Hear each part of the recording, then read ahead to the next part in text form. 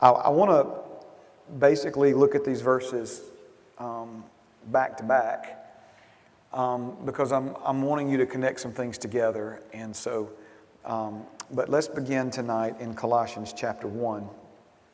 Now, Colossians chapter 1 is just another one of those chapters in the Bible that is so, I mean, the whole Word of God is rich. Don't misunderstand me, but there's certain places, man, it's just so packed full of so much that you could sit there and study just word by word for a long, long time. And certainly this is one of those chapters in the Bible that really exalts Jesus and paints him in such beautiful word pictures and pictures of truth that just absolutely draw our hearts to him. But I'm going to do my best just to focus on just one passage, and that's Colossians chapter 1, verse 9. And so it says this, "For this reason we also, since the day we heard it, do not cease to pray for you and to ask that you may be filled with the knowledge of His will in all wisdom and spiritual understanding." One more time, this was the Apostle Paul's prayer for the church. And as we learned in class, there's nothing wrong with taking these prayers that we find because they're from the Holy Spirit. They're the Word of God, therefore they're Spirit inspired. And we can also pray these same prayers over ourselves, over our families, over our family of faith, over other folks that we're connected to in life. And so here's another one of those prayers. He begins by saying, "For this reason also, since the day we heard it, do not cease to pray for you and to ask that you may be filled with the knowledge of His will," His being God's will, "in all wisdom and spiritual understanding." Now, the next passage is one that we've looked at over the last 2 Wednesday nights, and it's in Jeremiah chapter 10 and verse number 23. Jeremiah chapter 10 verse 23, I'll just put it up on the screen. It says this, "O Lord, I know the way of man is not in himself. It is not in man who walks to direct his own steps." Again, "O Lord, I know the way of man is not in himself. It is not in man who walks to direct his own steps." Now, it's somewhere in my notes. I'm not going to put it up on the screen either, in addition to, but let me just remind you that 2 Corinthians chapter 5, verse 7 says, "For we walk by faith and not by sight." So when he's talking about your walk, he's talking about your daily life broken down into its simplest form, which would be moment by moment, word by word, step by step, literally the steps that you take. A lot of times, we tend to look at the bigger things in our lives and not the smaller things, the smaller picture. And yet it's the smaller picture, where our lives are really unfolding. And we can be deceived into thinking that we're men and women of faith, so therefore, because we believe in God, we walk by faith. But believing in God and walking by faith, 2 separate things. Believing the Bible is the Word of God and walking by faith, 2 separate things. Walking by faith is taking who God is and what God has said and ordering your steps on a moment by moment, step by step, even word by word. That's why in some places your life is referred to as your conversation. Because your life is unfolding with each decision you make, with each word you speak, with each thought that you have in your minds. So we've tried to define what it means to walk by faith. And walking by faith is when you line up your thoughts, your words, your actions with the Word of God. Walking by sight is when you align your thoughts, words, and actions with the way things look, seem, and feel. So let's go back now to the verses that we looked at tonight. Jeremiah chapter 10. And this to me is, it's such a fundamental passage. In other words, God's Word is so diverse and it's multi-layered wisdom and there are certain verses that He has placed in His Word to establish a baseline, to establish an understanding. And a lot of times those verses, you don't need a lot of dictionaries. You don't need a lot of Greek or Hebrew or reference books and stuff. I mean, they're just really straightforward, very simple, very plain. And again, this verse, very simple, very plain, when he says, I know the way of man is not in himself.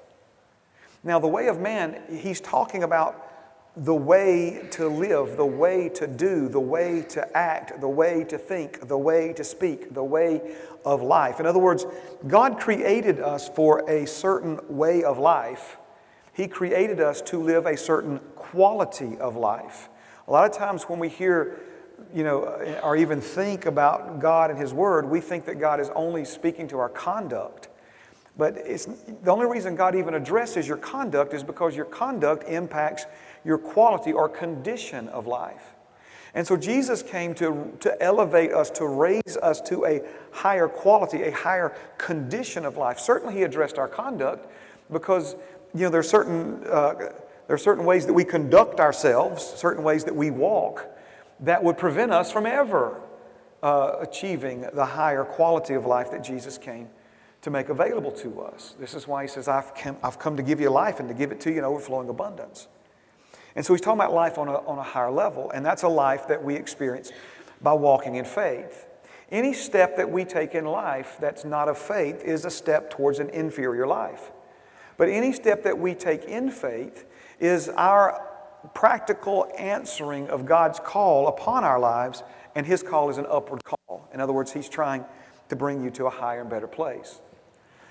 Now, if we take these two verses and combine them together, meaning in Jeremiah 10, he says, the way of man is not in himself. Sometimes we say of like a small child that they're a blank slate, or they're a blank canvas, or that they're an empty vessel. And so the idea is that, they go to school, they go to life experience, and as they grow and develop in life, they're being filled, right? They're being filled with knowledge, they're being filled with experiences, they're being filled, with different things that they see.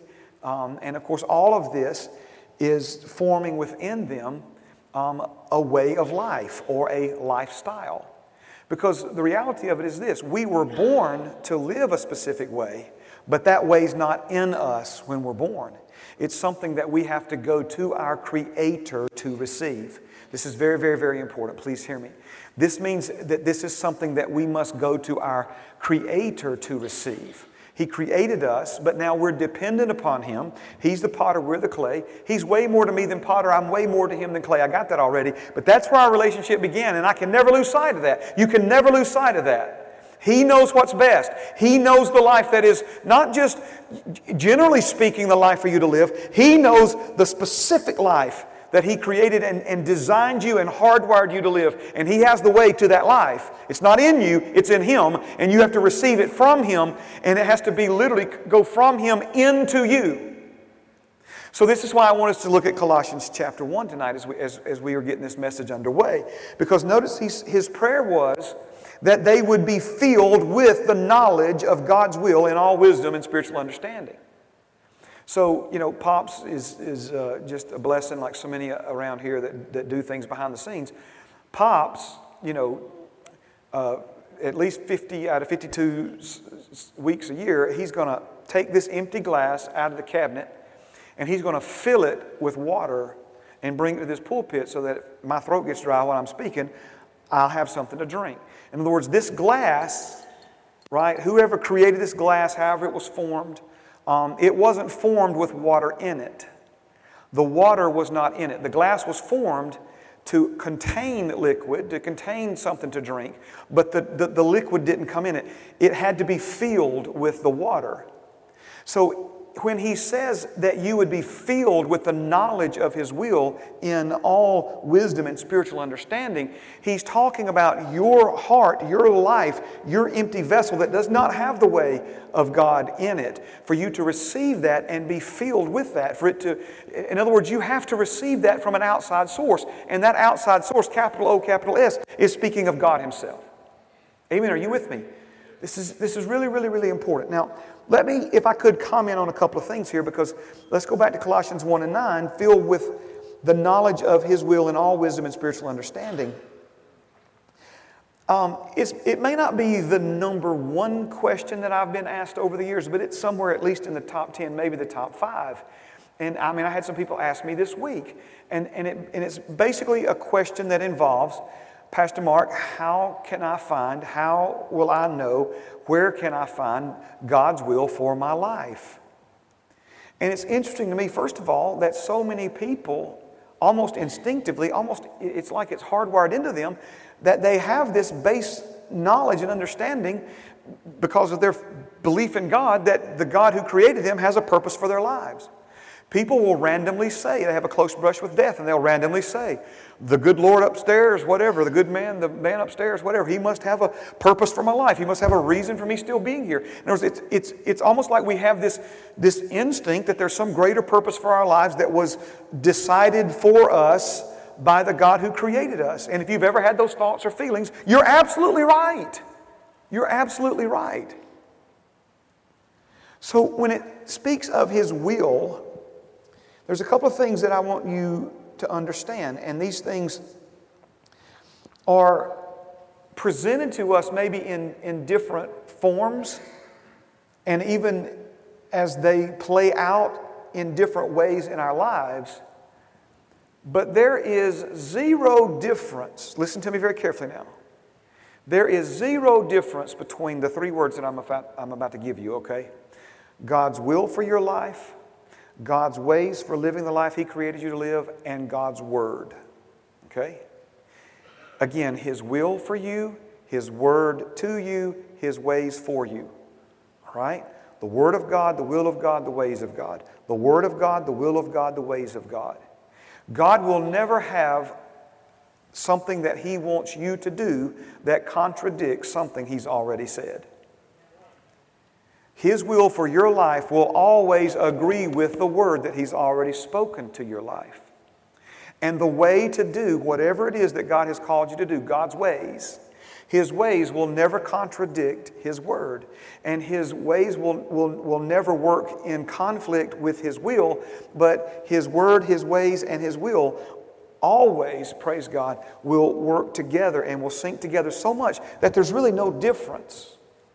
In other words, there's even places in the Scripture that I could show you, especially in the writings of, inspired by the Holy Spirit by David, is where he calls the Word of God the ways of God. And he uses those words interchangeably. Because again, God has revealed His ways of living through His Word. Are you following what I'm saying here? Like, for instance, if you want to know what God's will for you is concerning your finances, then one of the things you're going to find in the Word of God is that God desires for you to prosper. You're going to find things in the Word of God like He wants to give you the ability to get wealth. One of the things you're going to find in His Word is that His blessing on your life will not only make you rich, but it will add no sorrow to it. There's a lot of people who have wealth, but they have so much stress and other things associated with that wealth that there's sorrow associated with the wealth. When Father God, through His blessing, makes you wealthy, there's no sorrow, there's just joy that comes along with it. You're going to find things like, beloved, I wish above all things that you prosper and be in health, even as your soul prospers. There's all kinds of things in God's Word concerning finances. But also concerning finances is you're going to find God's ways of handling money. You're going to find God's way of doing money. You're going to find that God's ways of doing money are completely different than this world's way of handling and doing money. You follow what I'm saying? Again. But notice, God's will for you is to prosper, and His ways for you to prosper involve giving and tithing and sowing and reaping and breaking free from the slow-moving buying and selling economy that fluctuates up and down and back and forth, and to learn how to lay up treasure in heaven. That doesn't mean that you can't access it before you get to heaven, and to see different things unfold in your life, and harvests start coming into your life. And again, we could just teach for hours on this. I'm not necessarily here to talk about that. I'm just using it as one example. God's will, God's ways, God's Word. Okay? So, let me say it another way.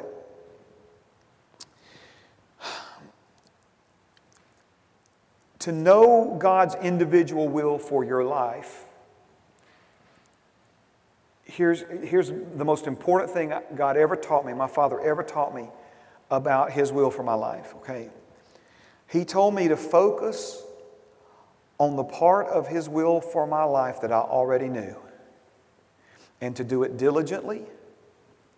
And as long as I focused on the part of His will for my life that I knew, He would make sure that I never missed a turn when it was time to make one, that I would never miss an opportunity when I wasn't sure about it, that He would always make sure that the parts of His will that I didn't know, when it came time for those things, that He would steer me and guide me into that. Are you hearing what I'm saying? Praise God. And so I call that the micro and the macro will of God. You know, microbiology is the small parts and the details. Macro is the big picture. And if you want to see the big picture of God's will for your life, here it is. It's His Word. It's His Word. I was talking to Brother James last night, and God's really blessing our brother. He's got some job opportunities he's been praying about. And again, he wants to know God's will for his life, you know. And one of the things that I've been so impressed, and if you won't take it the wrong way, just proud of my younger brother James, is that he has started the ball rolling in his life. You understand what I'm saying? I sometimes say it this way: you can't steer a parked car. But if you'll start doing the things that you already know to do from God's Word that are His will for your life, then as you start forward movement in that, now that you're moving, God can steer you. We even see, like with some of the founding fathers of our faith, that they started out on a missionary journey and found out not too long into it that wasn't the right way to go. And God redirected them, right? And then they wound up exactly where they were supposed to be. But until they actually, well, bless God, we're going somewhere and we're going to do something to try to serve God and do what He said. But when they took that step and started that movement, then God was able to steer them. And then once He got them on the right course, specific, micro details of where and when and who and how, then all of a sudden it went from movement to momentum, right? And next thing you know, man, they're turning the world upside down. So a lot of times, what's the old saying, paralysis through analysis? I was there for so long in my life, I was afraid that I was going to do something out of God's will that I never did anything.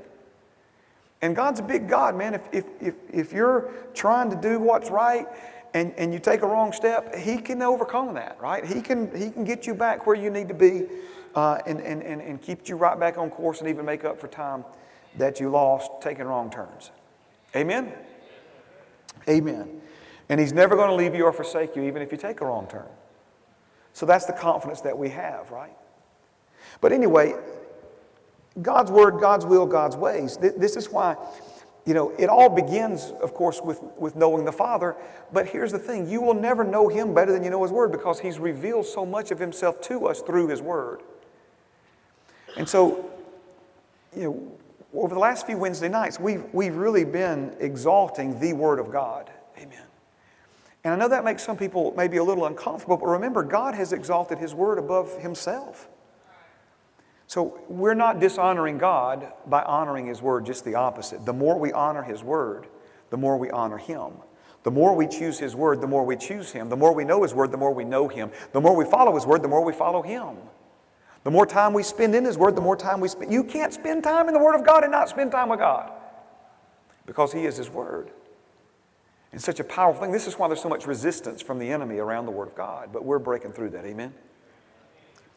All right, so let's go back now to Jeremiah chapter 10 and verse 23.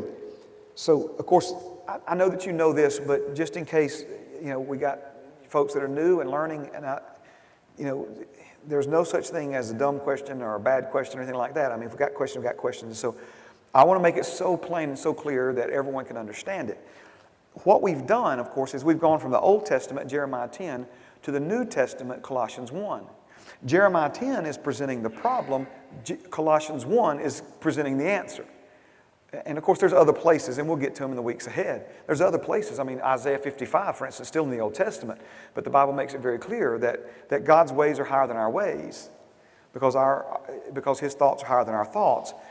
But He's not just diagnosing a problem there. He goes on to say that God, like rain falls from the heavens down to the earth below, that God has sent His words, His thoughts in word form down to us, from heaven down to us. So again, the way of man is not in him. The way to the life that God created you to live and how to live that life, it's not in you. But God has that information, and He has presented a whole lot of it right here in written form. And then He also, will speak to you and lead you and guide you as an individual when it comes to the specific details of your life. So Jeremiah 10 is presenting the problem, where Colossians 1 over in the New Testament is where we find the answer. Now, I know again that for some of you this may be things you already understand, but stuff that you've already heard, stuff that you already know. But let me either plant this or water this. If you've heard it before, I'm watering it. If you've never heard it, then we're planting it. All right. The Bible has a lot to say about God's ways.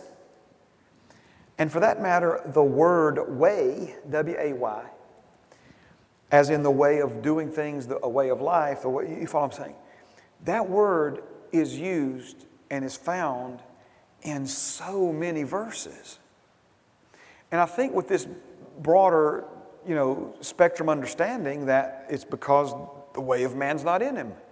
So no wonder the Bible talks so much about our way and the right way and the wrong way.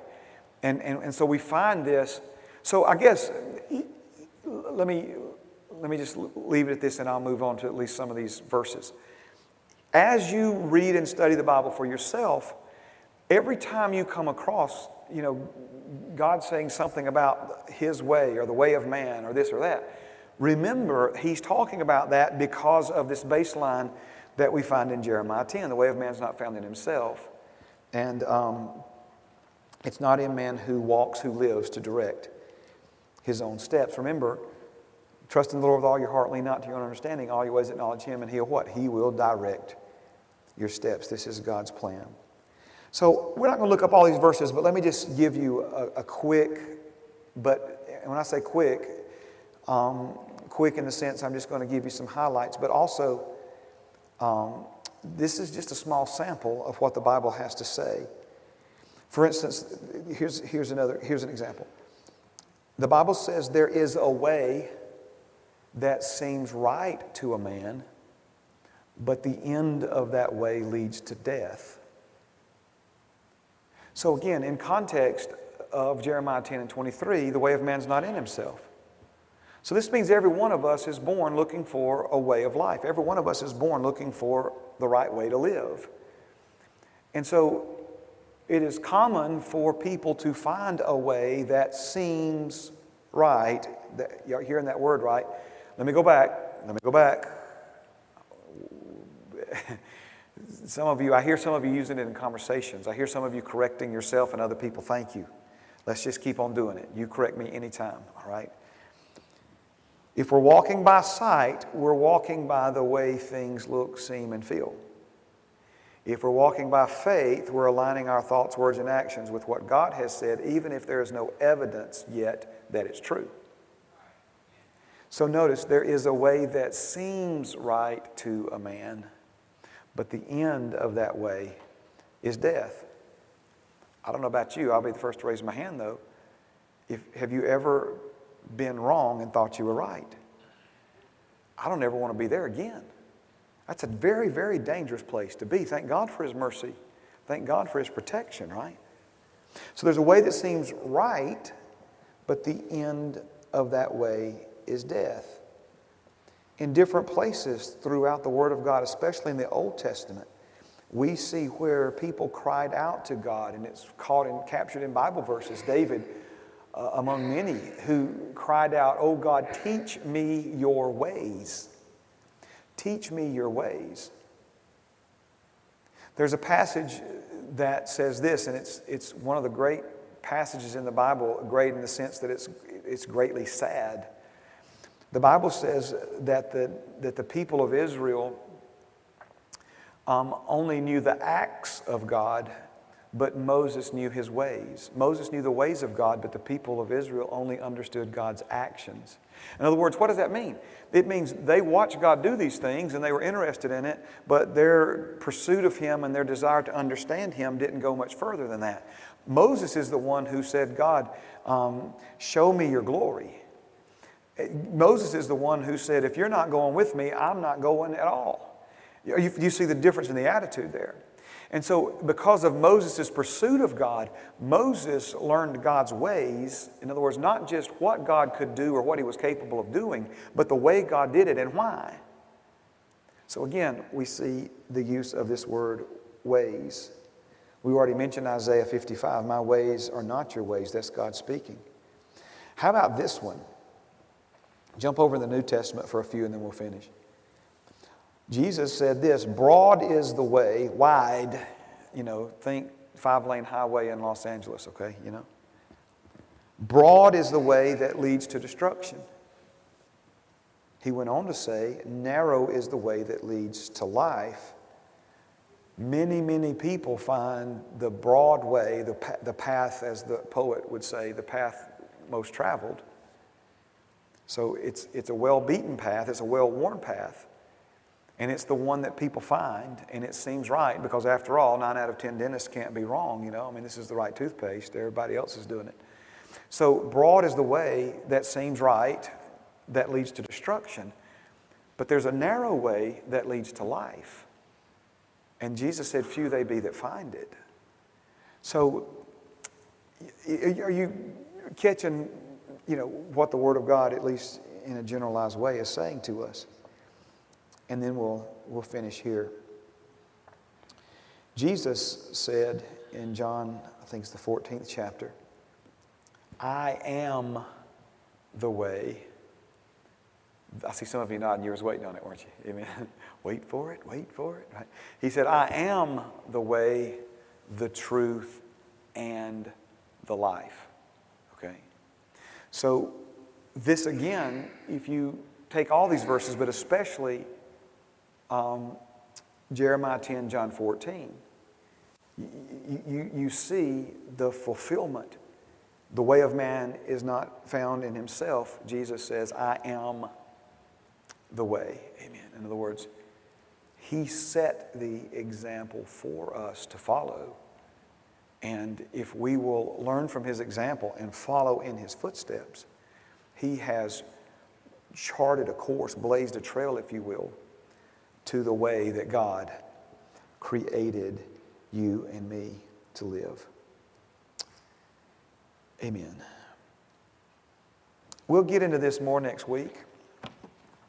I want to leave you with something to think about.